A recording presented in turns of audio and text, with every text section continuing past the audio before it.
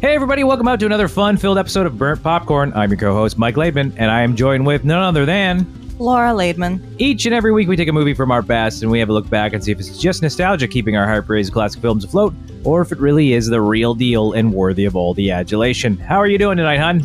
I'm pretty good, thank you. Getting over a little bit of a mild cold, I'd say. I'm hoping this is the tail end of it. We had a little bit of a cold come through the house, but we've had our COVID test. We're all fine. Just a bit of a runny nose. I'm hoping that's the end of it. Yeah. It's really thrown a wrench in the last week. It has. And it's been a really hectic week to have wrenches thrown in it. Yeah. Yeah, because we bought a house. We bought another house. We bought another house. That makes it sound like we're going to have two houses. We're only Yes. going to have one house. For a couple weeks, there might be an overlap, but we're selling our first house We are selling our house. We are selling our first house together. Yeah. So I'm sure the day will come where it's like, okay, this is our last day in this house, and then I bawl my eyes out. But it's time to move on. This is a great house. It's time to move. We've outgrown it in the sense of we have need for more space than this house can allow. Yeah. And honestly, it's a decently sized house. I think it's just more, I really want a driveway. Yeah. And a little more space. I can't believe that you lasted this long without one. I know. Considering that was one of your, I need one for this house, and then we didn't get one. You got to make sacrifices. But you know what? The only sacrifice I think we made on our want list for the new house is we have a small road fee, which I didn't want to have to deal with, but it's very small. And it's still attached. It's an end unit townhouse. And I'm like, you know what? Those are sacrifices I can make. Yeah, because everything else we wanted is still there. Yeah, which is crazy. So I'm pretty happy about it, especially in this market. Definitely. So someone buy our house, please. By the time this podcast goes live, somebody will have probably already bought our house. Buy our house. Go through time. Go travel back in time to the beginning of April and buy our house. Yeah. Please. Yeah. But as we record in advance, based on the fact of when I just mentioned the date, we will hopefully be continuing to roll on through without any major hiccups, any major flops. We'll try our best to not have delays between episodes, but no promises. Yeah, you might get an episode that is bafflingly badly edited. Yeah. You might get that. Or like there might be a week where it's like, look, we tried. We didn't have time. Yeah. I feel like that's going to come down to when it's like actual like Move time, or that, because we're actually going to spend Easter weekend at my parents', the long weekend. We're going to take a little vacation in the country while our house is on doing showings because of COVID. For safety, it's recommended that you actually move out. Yeah. And not just like go out for the day while it's showing or anything. You literally move out. And then when you come home, sanitize everything. Yeah. But like all the high touch areas. If these hiccups happen, it will probably not happen until like June or July at the earliest. Yeah, probably. but it just, it's kind of crazy to think that that's something you got to think about is like, hey, there's going to be a bunch of strangers coming through my house. I'm going to have to like sanitize all the doorknobs when we get back. Yeah. We should just put like condoms over all the doorknobs. I don't think that would help the house sell. Fair. Anyway. That's April. Do we want to talk about May of 1979? We could talk about that. So this week we will be talking about Alien, which originally hit theaters back in 1979.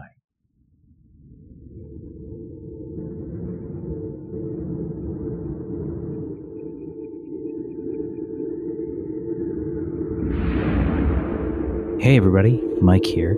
Normally, when we do one of these trailer thingies, it's a short synopsis of some stuff from the movie to kind of give you an idea of what's going on in the movie. Well, Alien has a very unique trailer in the sense that it is only sound and there is no dialogue about the movie at all. So remember how in Twister, when I was like, oh, the dialogue is boring, it doesn't make sense. This is no dialogue at all. So what it does is it builds suspense and the music rises and it gets crazy and then suddenly this crazy sound effect happens and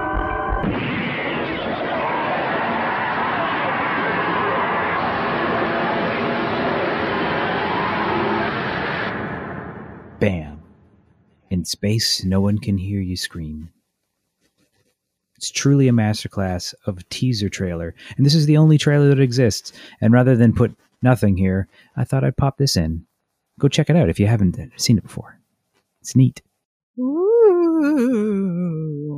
That's I don't have a spooky alien sound. That's your spooky alien sound? Fix it in post. No, that's going to stay in there. Okay, so May 1979. What a year. Margaret Thatcher becomes the first woman to be elected Prime Minister of the United Kingdom on May 4th.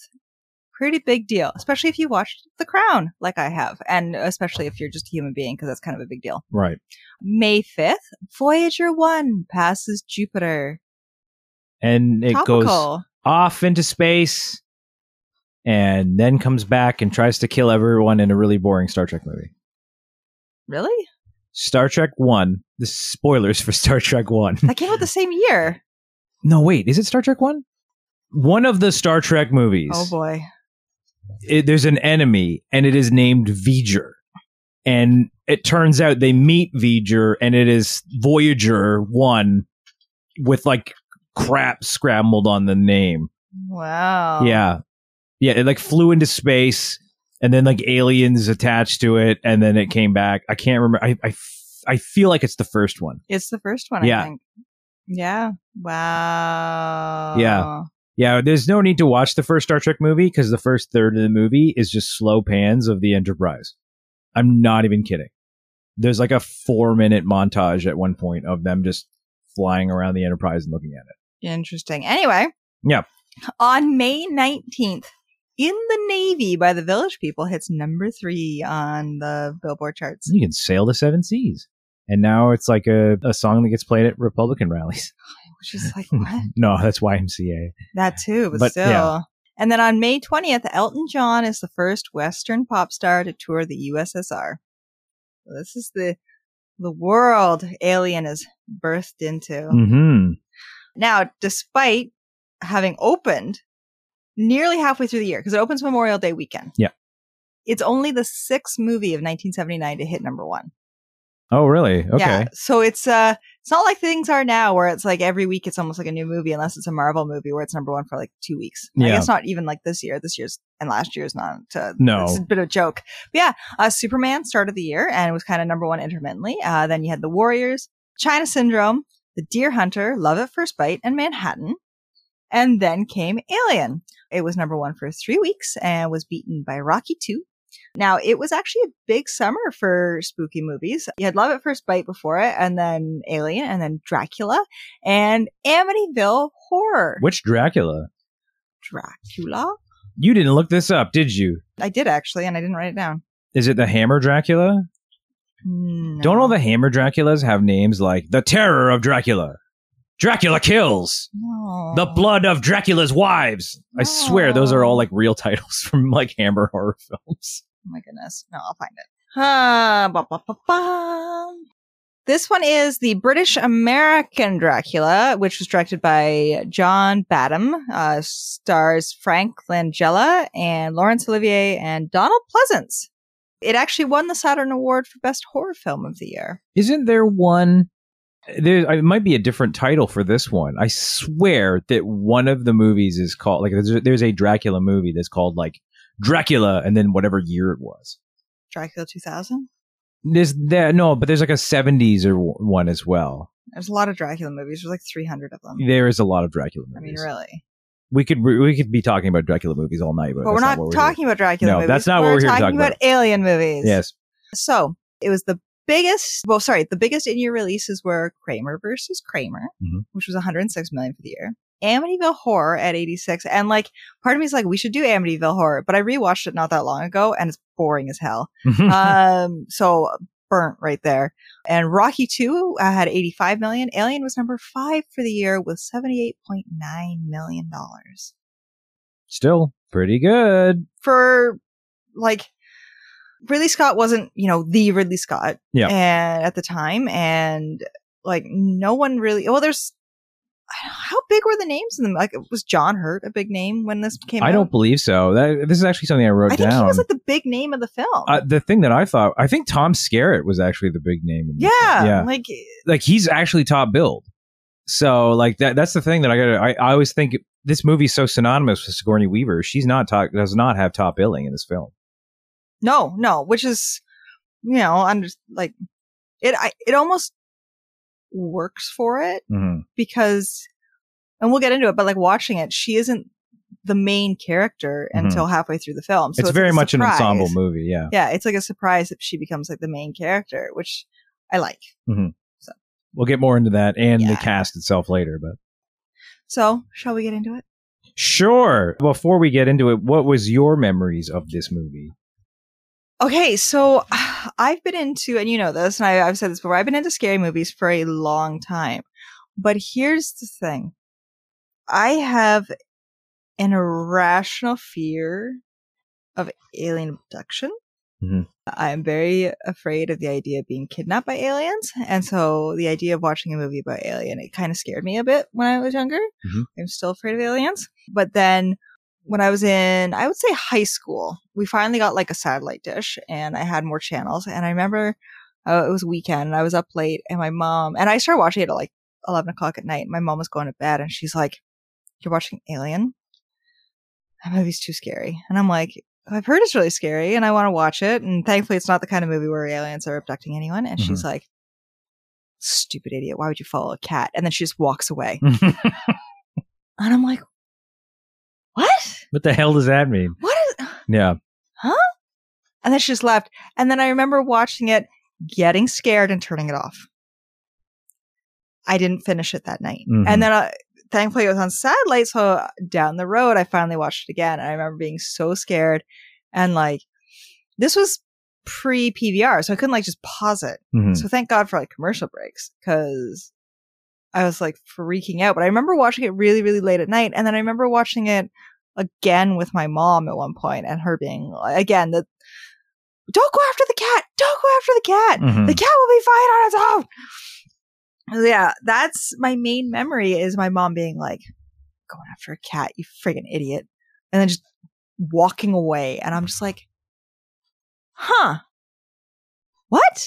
Because it was, when she said that, it was before like anything had happened in this movie. Mhm. Like the movie had just started. So I didn't even know at this point there was a cat. Right. And I'm like, what the hell is she talking? And I'm pretty sure at the scene where Brett is following the cat is when I'm like, no, I'm done. And I like noped right out. So, but remember, aliens in general have always been really scary to me, which I blame on my favorite TV show, which is The X-Files. So it's your own fault. It is a it's self-inflicted fear. My parents let me watch that show way too young, which is fine because it's my favorite show of all time. And I love that show so much. And I could watch every episode of it again and again and again and again, even the bad ones. So yeah, no hate, but at the same time, like, I was scared. I remember being really scared and I finally did watch it through. And then we've watched it a few times since because it's one of your favorite movies of all time. And I mean, we've had the discussion before. It's like you prefer Aliens, whereas I prefer Alien. Mhm. But I'm more of a horror person. You're more of I love action movies too. Yeah. Like, when am I finally going to see this new Fast and Furious movie? Like, let's go. Yeah, hopefully it has not been delayed again since between when we record this and when it actually airs. 2022 is going to be a huge year for movies because everyone's going to be vaccinated by then and everybody's going to be going back to the theater. It's going to be like every weekend. I can't wait to go back to the movies. I promise once we're vaccinated, we'll drop our kid off with your parents and we'll go to the movies. Oh, I want to go. I will just see anything. I don't even give a shit. Let's Same. just go to the movies. It would be nice to do something normal. Yeah. Okay, so that's promises in my back pocket. Once we're vaccinated, fully vaccinated, we'll go to the movies. Sounds perfect. We'll still probably have to wear our masks, That's fine. which is fine by I me. just want to go to the movies. Okay. I miss the movies. And you. Yeah. So for me, it's funny as you said that I'm a fan of Aliens more than Alien. Basically, what it boils down to, this is another one of those movies where like it's a franchise, and I saw the franchise in reverse order. So I saw Alien 3 first, and it was I mean, Sorry, can I interrupt? Yeah. I'm pretty sure I saw Alien Resurrection first. out of all of the Alien movies. Yeah. Okay. Yeah, I'm pretty sure I saw Alien Resurrection, then Alien, and I don't think I saw Aliens until we started dating. And I definitely didn't see Alien 3 until we were dating. But I did see Alien vs. Predator beforehand, but not Alien vs. Predator 2. Okay. Anyway, sorry, go ahead. No worries. It just clicked in my head. I was like, oh my God, I saw Alien Resurrection first, but I've always had a crush on Winona. Of course. Anyway, so I saw Alien 3 first, but I didn't even see the whole movie. Like I saw part of it. And it was at the aunt who's not quite an aunt's house, if you recall those stories from the podcast. And she made a comment about the other movies in this series, and I'd never seen any of them. And then Aliens was on Space, and I taped it, and I loved it. Aliens is one of my favorite movies of all time. And Number 3? 2. Oh. Number 2. I don't think I could put my favorite movies I have in my an actual top. order. I have my top 3 in exact order. Everything else from that is a jumble. Jurassic Park, Yes. Aliens, Yes. RoboCop. Yes. So when all of those movies show up on this podcast, you will know that they are all double butters for Double Mike. butter with like seasoning salt. Yes. So Aliens is one of my favorite movies of all time. I absolutely loved it. It started a love affair with the alien creature for me. I mean, in general, it is one of the most famous monsters in movies. Mm-hmm. But for me, like, we've already started the packing process. Normally, there is a shelf just outside of this room that is covered in alien action figures. Mm-hmm. The xenomorphs as far as the eye can see. And that's a testament to how much I love this franchise. Eventually, I was talking to the aunt again, who said, oh, you love Aliens? And I'm like, yeah. And she said, well, what do you think of the first one? That's my favorite one. And I said, I've never seen it. And she goes, I have a copy of it. Let's watch it. So I watched it at her place on a 20-inch television. Oh boy, yeah. On VHS. Yeah. And I loved it, but I wouldn't say it scared me, because we also watched it in a room that was about as well lit as this room. Mm-hmm. So 20-inch screen, incredibly well lit room, not super scary. Nice. But I still enjoyed it. I was like, this is a great movie. And I don't think I really appreciated it until later, when I started buying it. Like, I bought it for myself on DVD and just watched it over and over and over again. And the thing about it is, since that happened, the version of Alien that we own has the director's cut as well as the regular theatrical cut. And I've only ever watched the director's cut since. And it's there aren't a ton of differences. It's like, I think it's 10 minutes longer. And there's some context that's added. Like, there's actually a scene that's in the director's cut that I'm like, why did they take that part out? Because it should, I think it's important, but it's not in the theatrical cut. And really, outside of 2 scenes in the movie, I didn't really miss any of the director's cut stuff, because we watched the theatrical cut for this one. Because we're reviewing the movie, right? So it didn't make sense to review the other version, the director's cut, because that wasn't the version that was popular, right? So this was my first time rewatching the theatrical cut. And like I said, there weren't a ton of differences. The 2 main differences that I think are important is that after they break quarantine, Lambert slaps the shit out of Ripley. Yep. And is like, how could you leave us there to die? Kind of a thing. And then she's like, that's my damn job. Blah, blah, blah. Great scene. Yeah, at least she did the right thing, but we'll get into that. We'll get into that. And the other difference is, she finds Dallas alive on the ship, cocooned. I do remember that. And that's the other major difference. Otherwise, if you watch the theatrical cut, Dallas just disappears. You assume he's dead. That's the end of him in the entire movie. Otherwise, there's a couple other scenes that they just add, maybe a little backstory, but otherwise, that's it. But before we get into actually watching the movie itself, this is just kind of like talking about having rewatched it. This is just a weird timing of things. In the time between when we watch the movie and when we're recording it, Yaphet Kotto, who plays Parker in this film, has passed away. Yeah. And I just wanted to really point out, Parker is one of the best parts of this movie. Having just watched it and then hearing that of his passing was just like, it was crazy. Like the timing and it kind of made me appreciate his performance that much more. Yeah. And I actually was listening to a podcast where they were talking about him in this movie. And there's a little story that I want to just kind of bring up because it's so fitting and explains a lot of his motivations as playing Parker. Is he basically said that he shouldn't die. Like, he fought Ridley Scott tooth and nail. He's like, I can't die. Look at me. I'm a big brick shithouse of a dude. There's no way I could beat the shit out of that thing. Because the actor who plays the alien is like this 6'10", incredibly thin guy. And like they found him, some crew member found him drinking at a bar. He was like a student.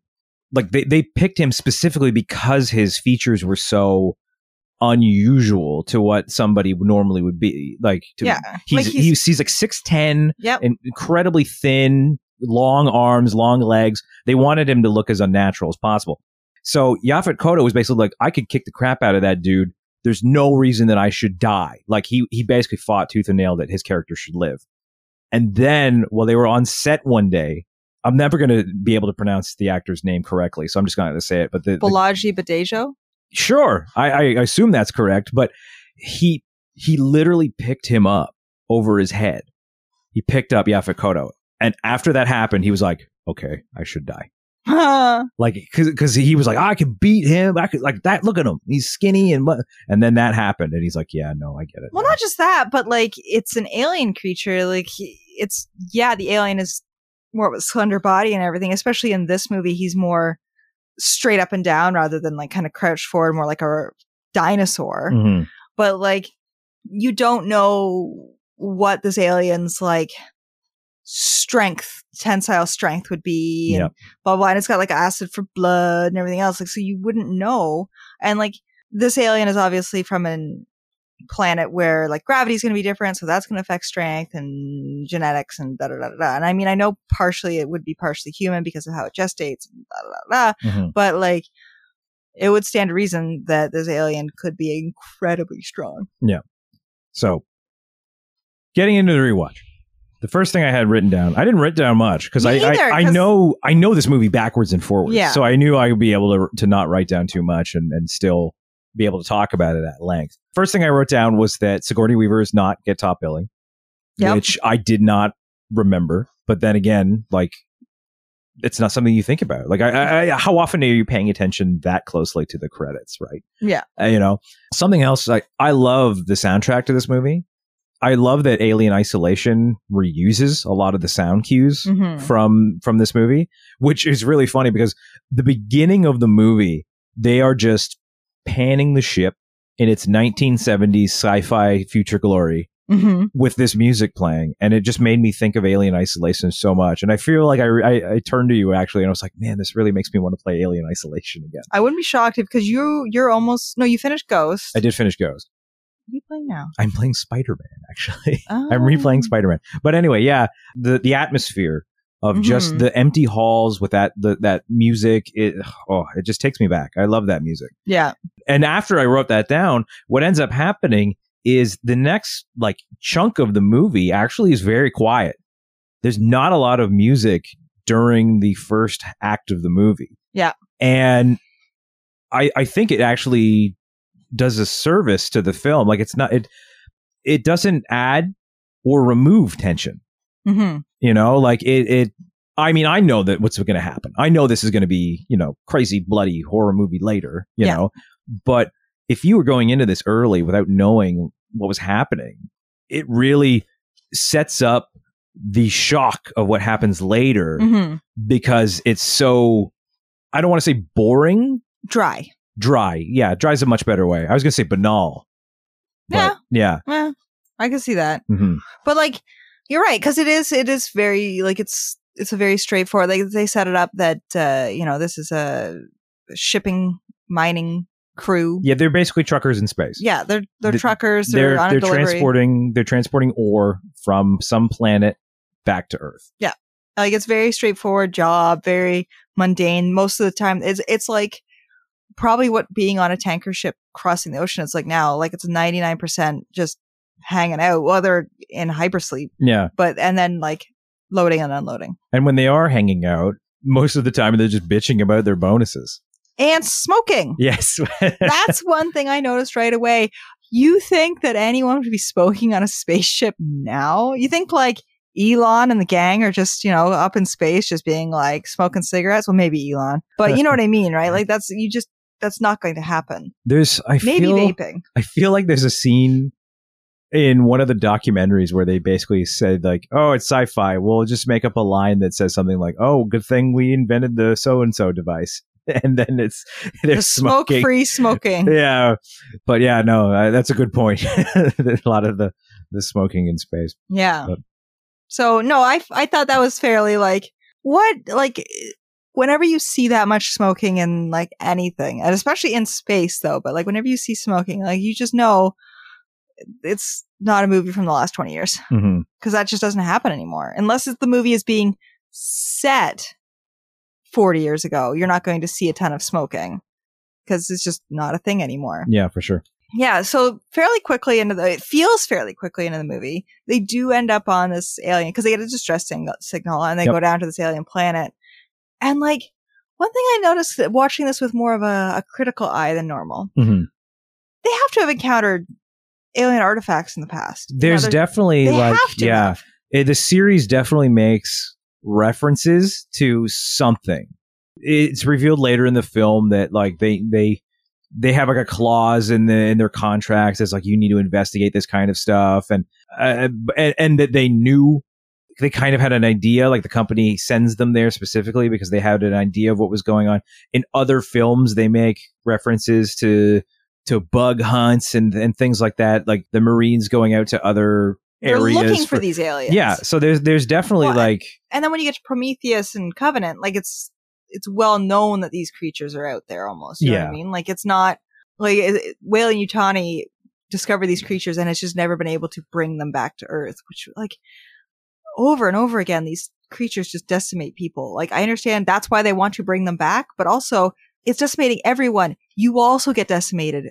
So I don't understand. Whoever's in charge of Weyland Yutani, stop it. But obviously in this movie, right, they're not thinking about sequels. They're not. But in this film, you still get that intention that there's at least some knowledge of life outside of like Earth. Because when they come across these engineers who are like 20 feet tall and like this huge spaceship, they're not like, oh my god, we've discovered another alien. Oh my god, we've discovered that someone else has flight. Oh my god, we've discovered there's aliens who've been capable of interplanetary flight. Holy shit, this is a huge discovery. They're like, oh, okay, there's a ship.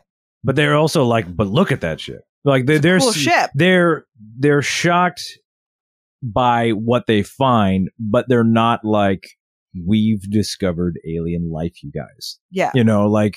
And when they discovered like an actual like fossilized engineer, they're not like, oh my god, this guy kind of has humanoid features. Holy shit. It's just like, something popped out of his chest. Cool. They're never impressed by it. Like to the point where like, if it were you or me, we'd be like, yeah. But they're just like, okay. So they've obviously, if they haven't seen it before, other humans have seen this before on other planets. And like, obviously they're interplanetary shipping agents. So they have been all over the galaxy, probably, or at least a few solar systems away.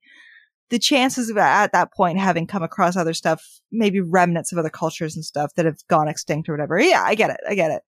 But I'm just kind of like, that scene alone makes it very clear that like finding aliens of some sort isn't new. I feel like aliens of this caliber, this is the surprise, but not to. But even then, like the fact that they found a ship isn't like, they found a very advanced, different looking ship from what they've seen before, but not that they found a ship.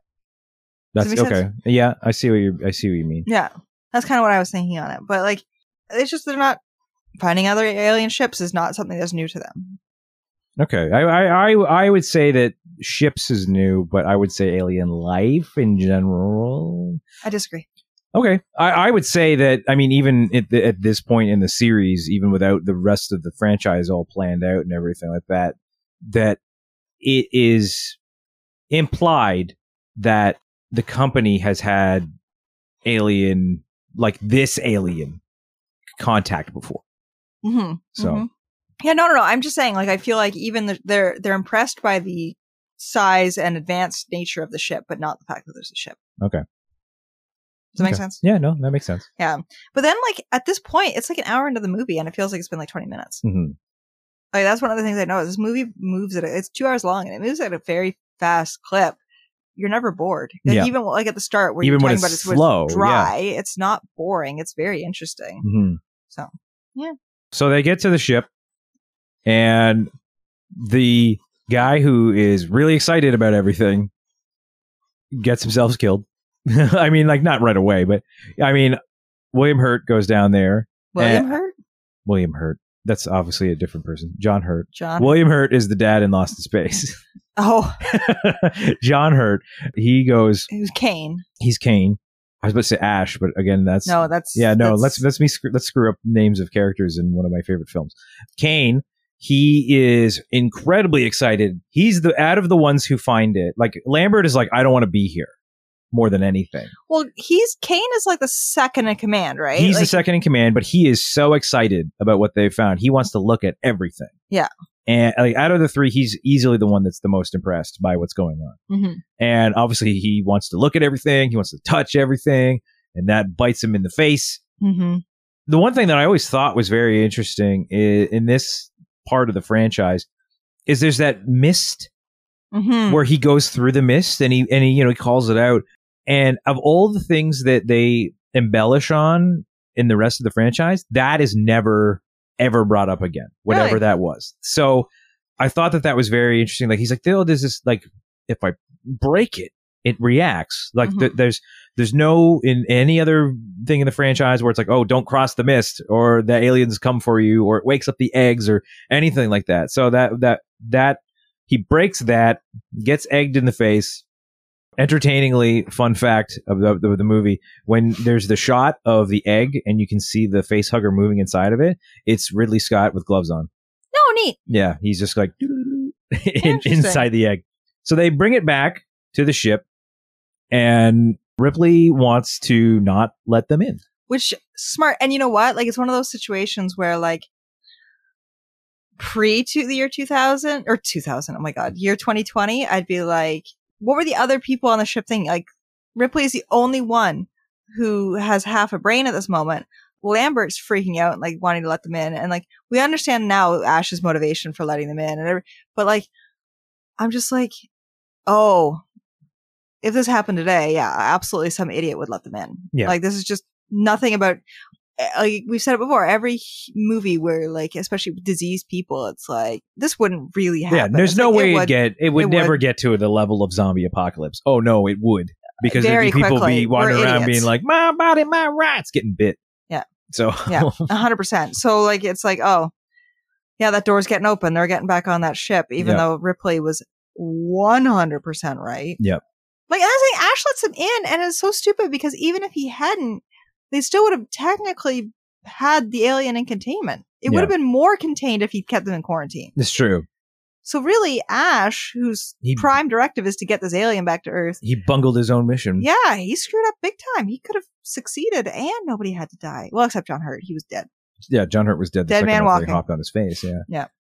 I do like that there's a scene later on where, because Ripley is third in command. Mm-hmm. And I like that there's a scene in the movie where she shows up later and is like, hey, so how's things going? And he's like, oh, great. Okay. So why did you disobey my direct order? And like gives him shit about it, which I liked that scene. I think it's a really good scene that shows that, Ripley gives a shit. Mm-hmm. And it also shows you that Ash has ulterior motives as well. Because he's very much like, yeah, well, I'm going to do this. And then she leaves and he's like, Yeah. And like, I didn't realize the first few while, like, Ripley is third in command of the ship. Yep. And we actually did a bit of Googling because she's a warrant officer. And we did some Googling, and in the Navy and stuff, it's basically third in command. Yep.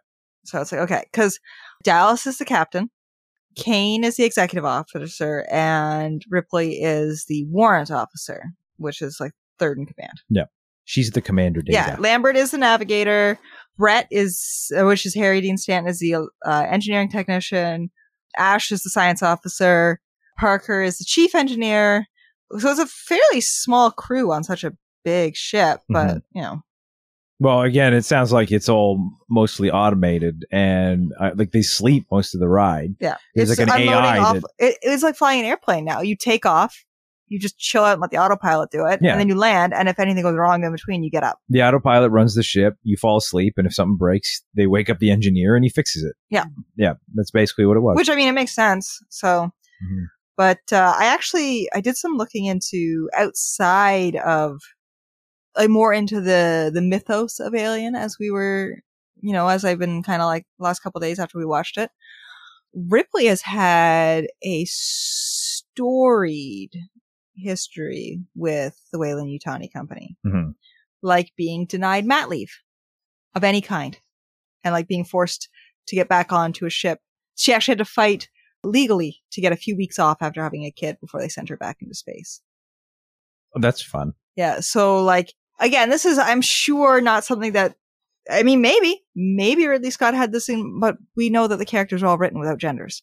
This is true. Yeah. That's the so thing. It's not like when he wrote this script, but like digging in more is, so it kind of lends itself even more to Ripley's like state of mind against this company. I was like, I'm sure at this point, again, it wasn't when it was filming, but you could almost, it makes sense that she is like so over this company's shit. Yeah. Which even makes more sense in the second one too. Like yeah. So I don't know when that kind of like personal history was written for the character, but her child is never mentioned in the first film. Yeah. So she's very pissed that they're not going straight home, though. You can tell she's furious they're not going home. Yeah. Like everyone wants to go home, but out of everyone, she looks like she's the most like, are you for real? We're going home. Well, what she says in Aliens is that she was on her way home to see her daughter for her 11th birthday. Yeah. That was the plan, was she would be at home in time for that. Now, Amanda Ripley has her own series of adventures that start in Alien Isolation, as a matter of fact. But her story continues elsewhere. But yeah, no. So they find the thing. It jumps off his face. They have all these fun adventures where they find out, what is this thing? Why is it bleeding through our ship? How can we get it off? Kane feels better. Thankfully. But then no. But this is something that I wasn't paying too much attention to in previous. Maybe I noticed it and it just never really stuck with me. But this time it hit me again and I'm like, oh, okay. Ash tries to hurry everyone off to sleep. Yeah. But the only reason that things happen the way they do is because Kane is like, no, I'm hungry. Like, I can't go to sleep without eating something. Mm-hmm. Like, I'm so hungry. And then the chest burster scene happens. Yeah. And Ash, again, just watches it happen. Yeah, he's just like... Like, he plays his cards, like, without even trying to play his cards. Like, obviously, we find out that he's a robot and he doesn't have emotions and blah, blah, blah, blah, blah. But he literally just sits and watches it happen as everyone else is panicking. And I found, even now, like, I've seen this movie dozens of times, that scene is still John Hurt's performance of someone going through that much pain. It's gut churning. Mm-hmm. Like, there are chest bursting scenes in the rest of the series. Like, even Aliens has them, Alien Resurrection, they all have them. Yeah. None are more violent, visceral than this one. And I don't think it's because it's the first one. I think it's because it's so well acted. Yeah. Well, he's a fantastic actor. Yeah. Like, no one else puts in a performance of like, oh God, this is happening to me, like this one. Yeah. And even today, after seeing this movie dozens of times, it still is like, oh, ugh. And so well done. Mm-hmm. No, I agree. And it captures, like, it's that, because like even when the alien jumps on him, that's kind of scary, but it's not like the face, but it's not quite horror. This is when it goes into horror territory. Yeah. And one of the things that I read about it when, researching some of the movie is like, yeah, Ridley Scott took inspiration from like Star Wars, obviously, and Space Odyssey, but Texas Chainsaw Massacre was one of the movies he took kind of like inspiration from for how it treats horror and horror scenes. And you could see that come through in this. And I hate to admit that I've only seen Texas Chainsaw Massacre for the first time last year. I don't even think I've seen it the whole way through. It's really good. Like, that's it. I'd seen bits of it, but I'd never seen it all the way through. And then there's so many different sequels that I'm like, wait, had I seen it? Because I've seen so many of the sequels. The only part of Texas Chainsaw Massacre I can tell you for a fact that I've seen is the ending. Oh, yeah. When she's getting away at the back of the truck. When she's getting away. That's like the only part of the movie that I can clearly remember. But the way it bursts out of John Hurt's chest and the way, like, the blood splatter and everything happening, it is very referent, like the kind of shots and that, like, kind of almost grindhousey feel of the horror of what's going on. And, like, I can see what they're talking about, that, like, he took inspiration from Texas Chainsaw for how the vibe of that scene. So That's one of the things I actually was like, when I was watching it, I was like, oh, I see. Yeah. And then from here on out, like they don't know what's going on. You know, they think that they have just this tiny thing to catch. And that's what's great about it is when they go off and then Brett has his encounter with the alien. You got something to say about this?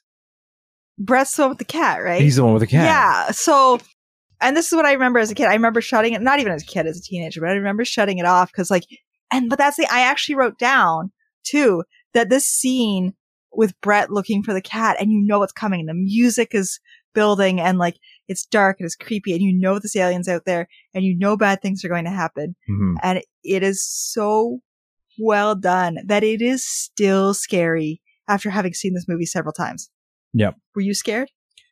I felt tense. Like, you know exactly what's going to happen. I knew exactly what was going to happen. Memorized. There was, I even caught, there was, well, I think the part of the reason I wasn't super scared in this scene is because there was a point where I'm like, oh, that shot's missing. Because there's a scene in the director's cut where you actually see the alien slightly before you actually see it. There's like a shot of, because you know how there's all those chains hanging? Mm-hmm. In the director's cut, there's a scene where he looks up and you can see it hanging from the chain, but it doesn't look like it if you don't know what it is. Yeah, which makes sense. Yeah. I can dig it. And you know what? Those sorts of scenes are quite scary. So yeah, I get it. Yeah. But that scene's not in the theatrical cut. So the first time you see it is when it lowers itself down behind it. Mm-hmm. Yeah, no, that scene is still scary. And like the cat still is like, I'm a kitty. Yep. And he is just like, watches. That's the thing. Because another difference in this scene between the regular cut and the theatrical cut is in the theatrical cut, it ends with the cat watching Brett being dragged away and screaming. And then it cuts back to them in the kitchen being like, this is what happened. Mm-hmm. In the director's cut, it actually features Ripley and Parker. They run in and they see what happens, which is why, because in the director's cut and the theatrical cut, there's a scene. It's the scene that it cuts to after the cat is Parker describing what took him. But if you watch the theatrical cut, it's like, how did he know? Because no one was there. In the director's cut, they show up in time to see him being dragged away. Interesting. Yeah. So there's a little bit of trivia for you in the director's cut stuff there. But so they have the plan and they go into the vents, in the vent scene. And the vent scene, the music in the vent scene plays up the suspense so well. This is something else that I wrote. I loved how it drove the suspense of the scene. Even though I knew everything that was going to happen, building up to that moment. And I'm so familiar with the moment where the alien pops up and takes Dallas that I was not watching it. I was watching you. Oh, well, and you know what? Like, because the whole time, like obviously Dallas tries to get Kane back on the ship, which is, as a captain, the wrong move. Like, I know he's panicking and everything like that. And I know nowadays I'd be like, yeah, of course, he's an idiot. But like, he makes a lot of like wrong moves and you're like, oh, this guy shouldn't be captain sometimes. Yep. And then finally he's like, no, I'm going to be the one who has to go do this really dangerous thing and I'll probably die. I'm the captain. It's my job. Yep. And you're like, all right, okay, Dallas, give it a shot. And you know he's going to die. Mm-hmm. Like, especially after I've seen it so many times, but but at least when it came down to it, he acted like a captain. Yeah. But that scene is scary. And when that thing jumps out, like, because the alien only has, 5 minutes of screen time or something like that? Something like that, yeah. It's very, very small. But, like, that's what and it's the same thing with, like, Jaws and The Descent. The more you see of something, the less scary it is. Yeah, that's part of why a lot of people prefer the theatrical versus the director's, because there's a lot more of the alien in the director's cut. No, it's everything's, because your imagination is always scarier than what's really out there. Mm-hmm. Unless it's aliens abducting you, then that's scarier than my imagination. Right. So after Dallas dies, they decide to blow up the ship. Yep.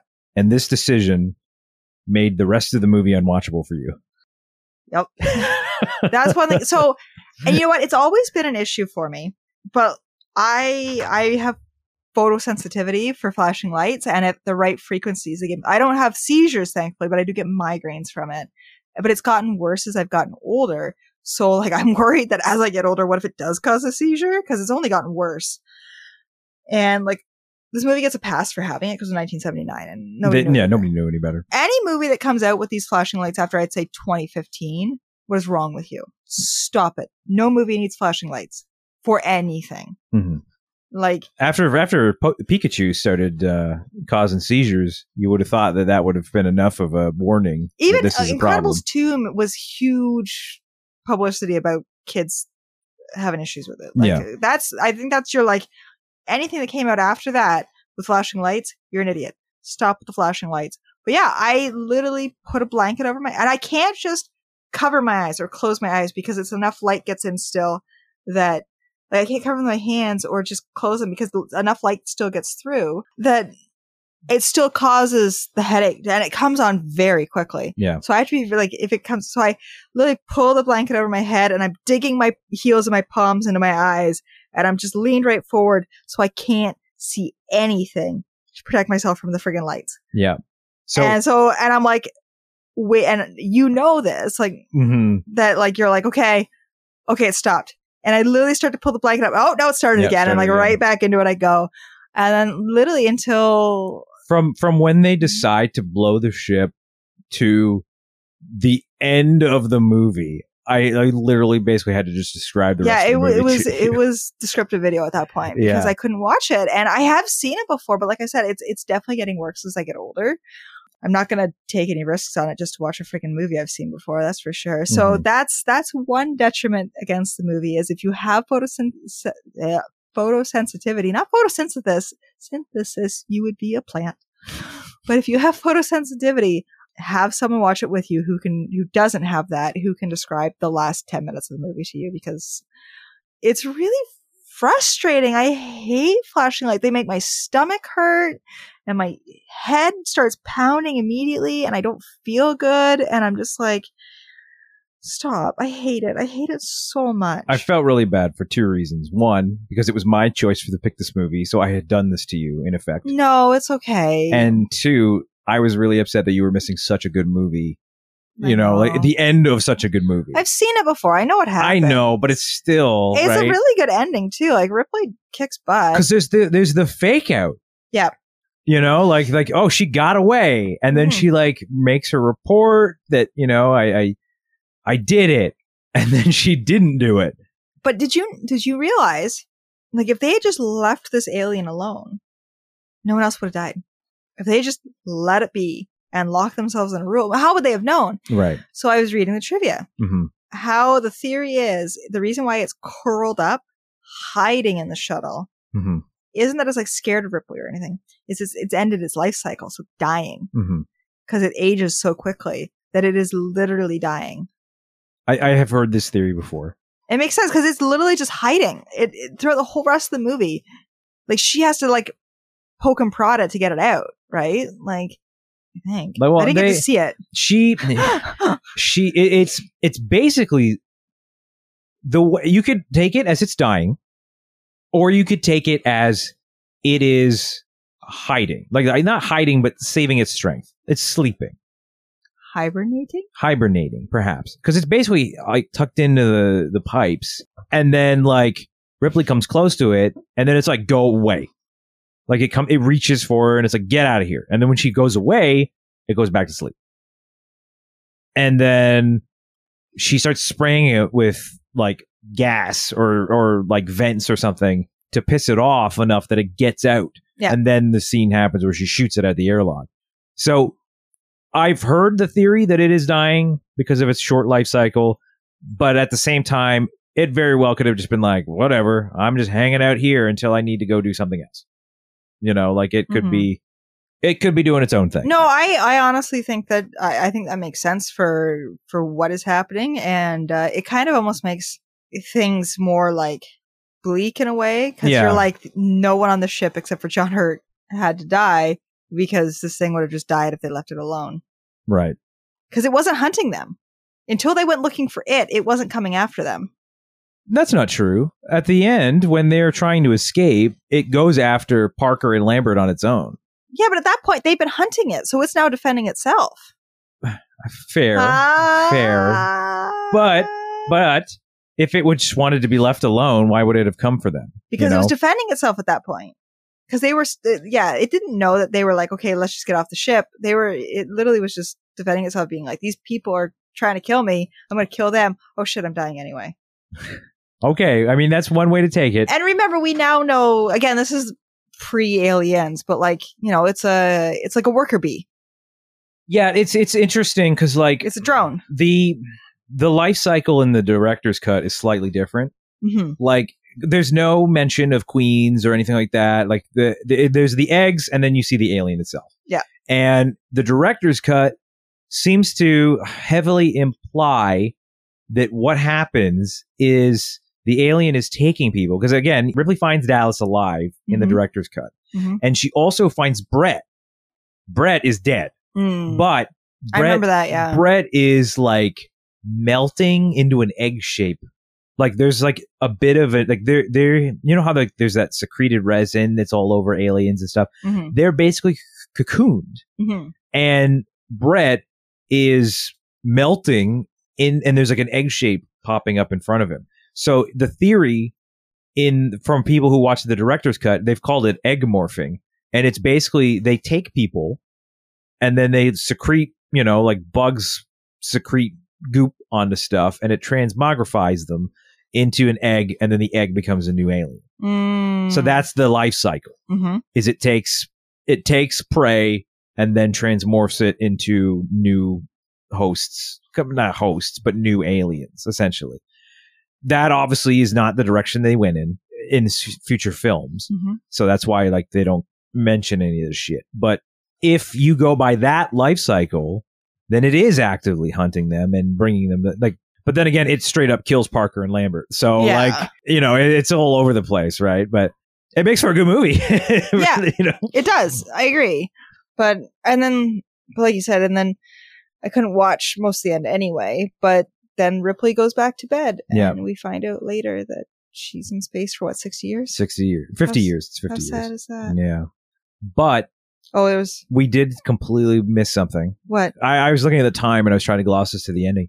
Ash is revealed to be a robot. Oh, who's in on he's an android. He knew all along. He tries to kill Ripley with a magazine. The thing that I love, he does try to kill Ripley with a magazine. But the thing that I love is the reveal that he is a robot.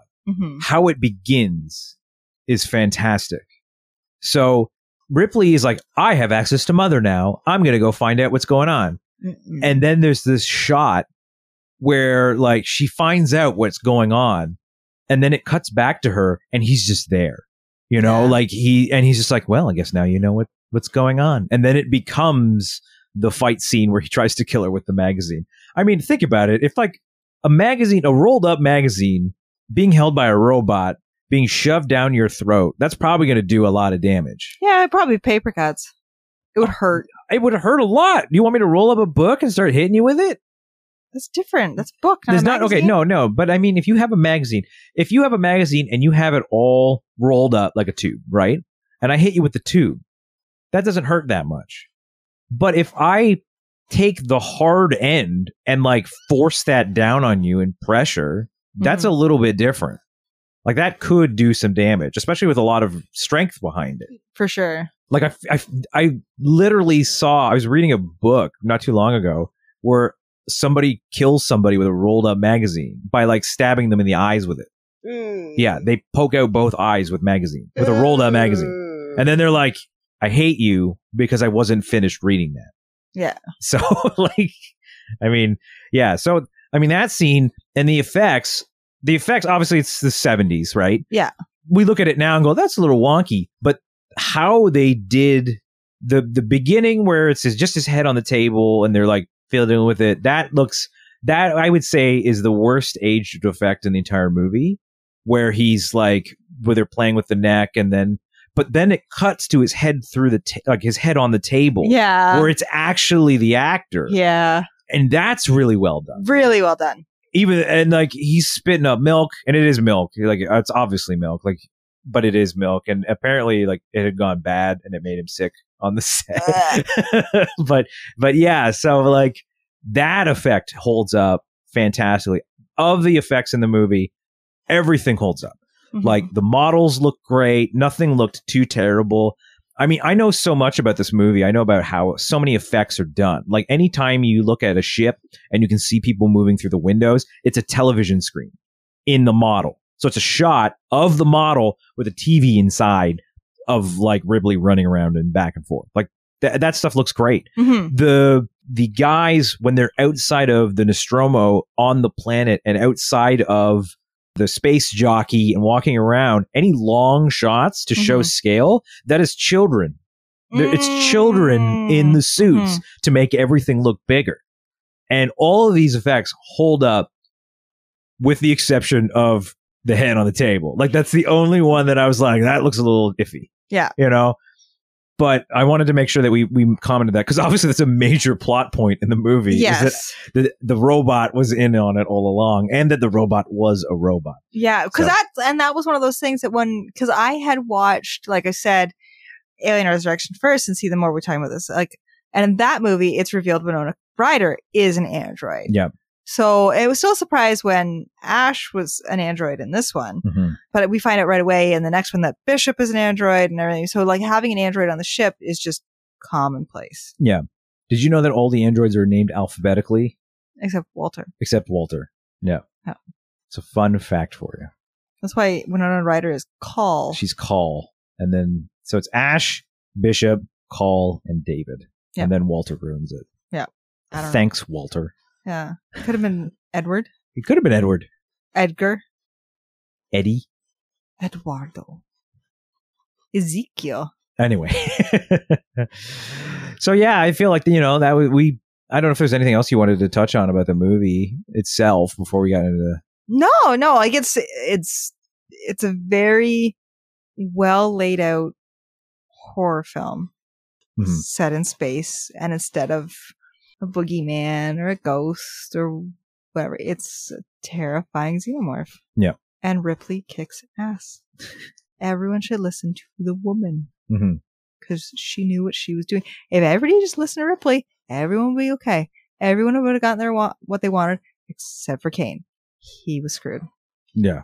No matter which way you slice it, Kane was cooked. Unless, because at the beginning of the movie, Ripley offers to go out there to help them because she realizes it's a warning and not a distress call. And Ash tells her to not worry about it.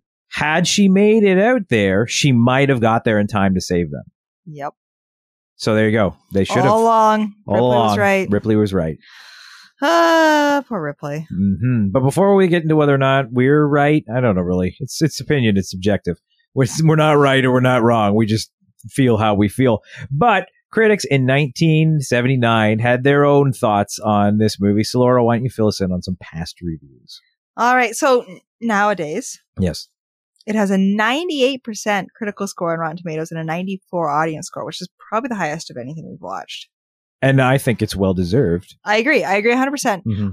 But when it first came out, the reviews were mixed. It wasn't critically a darling at first, and a lot of the critics have gone back and since changed their opinion on it. Vincent Canby and Leonard Maltin both gave mixed to negative reviews, but have since kind of been like, yeah, we were wrong. But Gene Siskel and Roger Ebert both liked it, but Ebert said it was one of the scariest old-fashioned space operas he could remember. Siskel liked it, but did say it was basically a haunted house in a spaceship. Not the greatest sci-fi ever made, but he liked it. But yeah, Vincent Canby of The Times said the familiarity of the premise kind of leaves a residue of the memory of some of the shrieks from shocks of the most mundane kind. So basically it's copying other horror tropes too much, he considered. And it was just like, I've seen this done before. It's nothing new. It's just in space. Right. Which tended to be a lot of the mixed negative reviews where we've seen this. It's just in space. And since then, though, like I said, most of the critics have since changed their tune. The movie received a multitude of awards and nominations, is number 52 on IMDb's top movies of all time. And in 2002, Alien was deemed culturally, historically, or aesthetically significant by the Library of Congress and was selected for preservation in the United States National Film Registry, which is a pretty big deal. So there you go. Shrek's in there. I can see that. Shrek is a good movie, and it is a movie when we get to the point where we could do Shrek, I would like to I would do like Shrek. to do Shrek too. I would. It's, I don't know, it's cute. Mhm. So, yeah, it's, like I said, it's one of those movies that when it first came out, like it wasn't considered great. And now as time goes on and, you dissect it and everything, layer upon layer, you realize that this movie is phenomenal. So I guess that's my review. Double Butter. It's Double Butter. phenomenal. There you go. Yeah. That's funny. Yeah, because normally I would go first. And I'm so sorry. No, You're right. that's fine. But I mean, if I was not expecting anything less than Double Butter from you as well, because I mean, this is a really good movie. Yeah. And it's still really good. It holds up great. Like it really does. Like besides some of the technology and the smoking being a little out of date, like the cameras, not cameras, the computer monitors. The computer monitor. Yeah, like the CRT monitors and like Yeah. the old like buttons the size of like a phone. Yeah, like that, those bits. But like when it comes to the actual like Yeah. I said, Ash's head on the table swap and the actual like hardware Yeah. technology are outdated. But other than that, it Yeah. holds up phenomenally well. Mhm. Like the monster is scary. The tension is there. Mhm. The music is fantastic. Yeah. The acting is great. The cast the entire cast does a great job. Yeah. It's a haunted house in space. It has one of the most memorable movie monsters of all. Yeah. There's no way this couldn't be Double Butter. Yeah, it's And great. I kind of wanted to pick it because it was like, you know what? It's about time that we just hit a home run. Yeah, I agree. And I'm glad we did. It's a really like, I don't know if the word fun is right because it's so scary, but it is fun. Like if you're in the mood to be guaranteed some tense scares, Mhm. it's what you got to watch. Like it's great. If you've never seen it before, like you should watch it. It's just overall, it's fantastic. If only Ridley Scott had just kept doing this kind of movie and not gone off and done his own weird things that he's been doing in the last one. I like Covenant. I like those movies too, but it's incredibly it's so far removed from this movie. But at the same time, like this movie, what makes it scary is its singular setting that you're unable to really escape from and Mhm. dark corners. And like it works for The Descent too, right? Like, Yeah. I think Descent is kind of the same thing. It's just in a cave instead of on a spaceship. And like, he couldn't just do the same movie again. Yeah, I mean that's kind of what he says too. He's like, I already made that movie. Is basically why when anyone asks him about like why haven't you made it like this, he's like, I already made that movie. Yeah. But here's the thing. This is how I look at it. I like that, but I like this more. So that's how I look at it, right? Fair. Yeah. Anyway, that will do it for this week's episode. But next week we will be taking a look at. So Yes. you told me I picked too many 90s movies. You do. Like 90% of your movies are 90s movies. So we're going to visit 1986, Oh, interesting. which we haven't seen since we did Top Gun. Are you picking another horror movie? No, Okay. Because it's always horror movies in the 80s with you. I'm picking an action comedy from 1986 that I don't really remember very clearly, but I know I've watched. Is it Beverly Hills Cop? No, because we watched that fairly recently. Oh. We're going to watch Crocodile Dundee. Wow. Yeah, no, I'm on board. I don't think I've actually seen it. I think I've seen Crocodile Dundee 2. I knew you'd never guess. No, you're right. I never would have guessed Crocodile Dundee. Yeah. Never. I think I've seen it once. Twice maybe, but definitely once. Yeah. This is when I was very young. This is like Death Becomes Her level of left field for me here. Like where I was like, I did not see that happening. Yeah. Yeah. And like just a quick, when I was looking into it before we started recording this, I was like, I didn't realize that movie had so many like awards and nominations and crap. And it might actually be really good. All right. Well, we'll take a look at that I next wanted week. to watch something fun. Yeah, we'll find out if that's not a knife. That's a spoon. I see you played Knifey Spoony before. Well, look forward to that movie next week for this episode of Burn Popcorn. I am Mike, I'm Laura. and we'll talk to you guys again soon. Bye.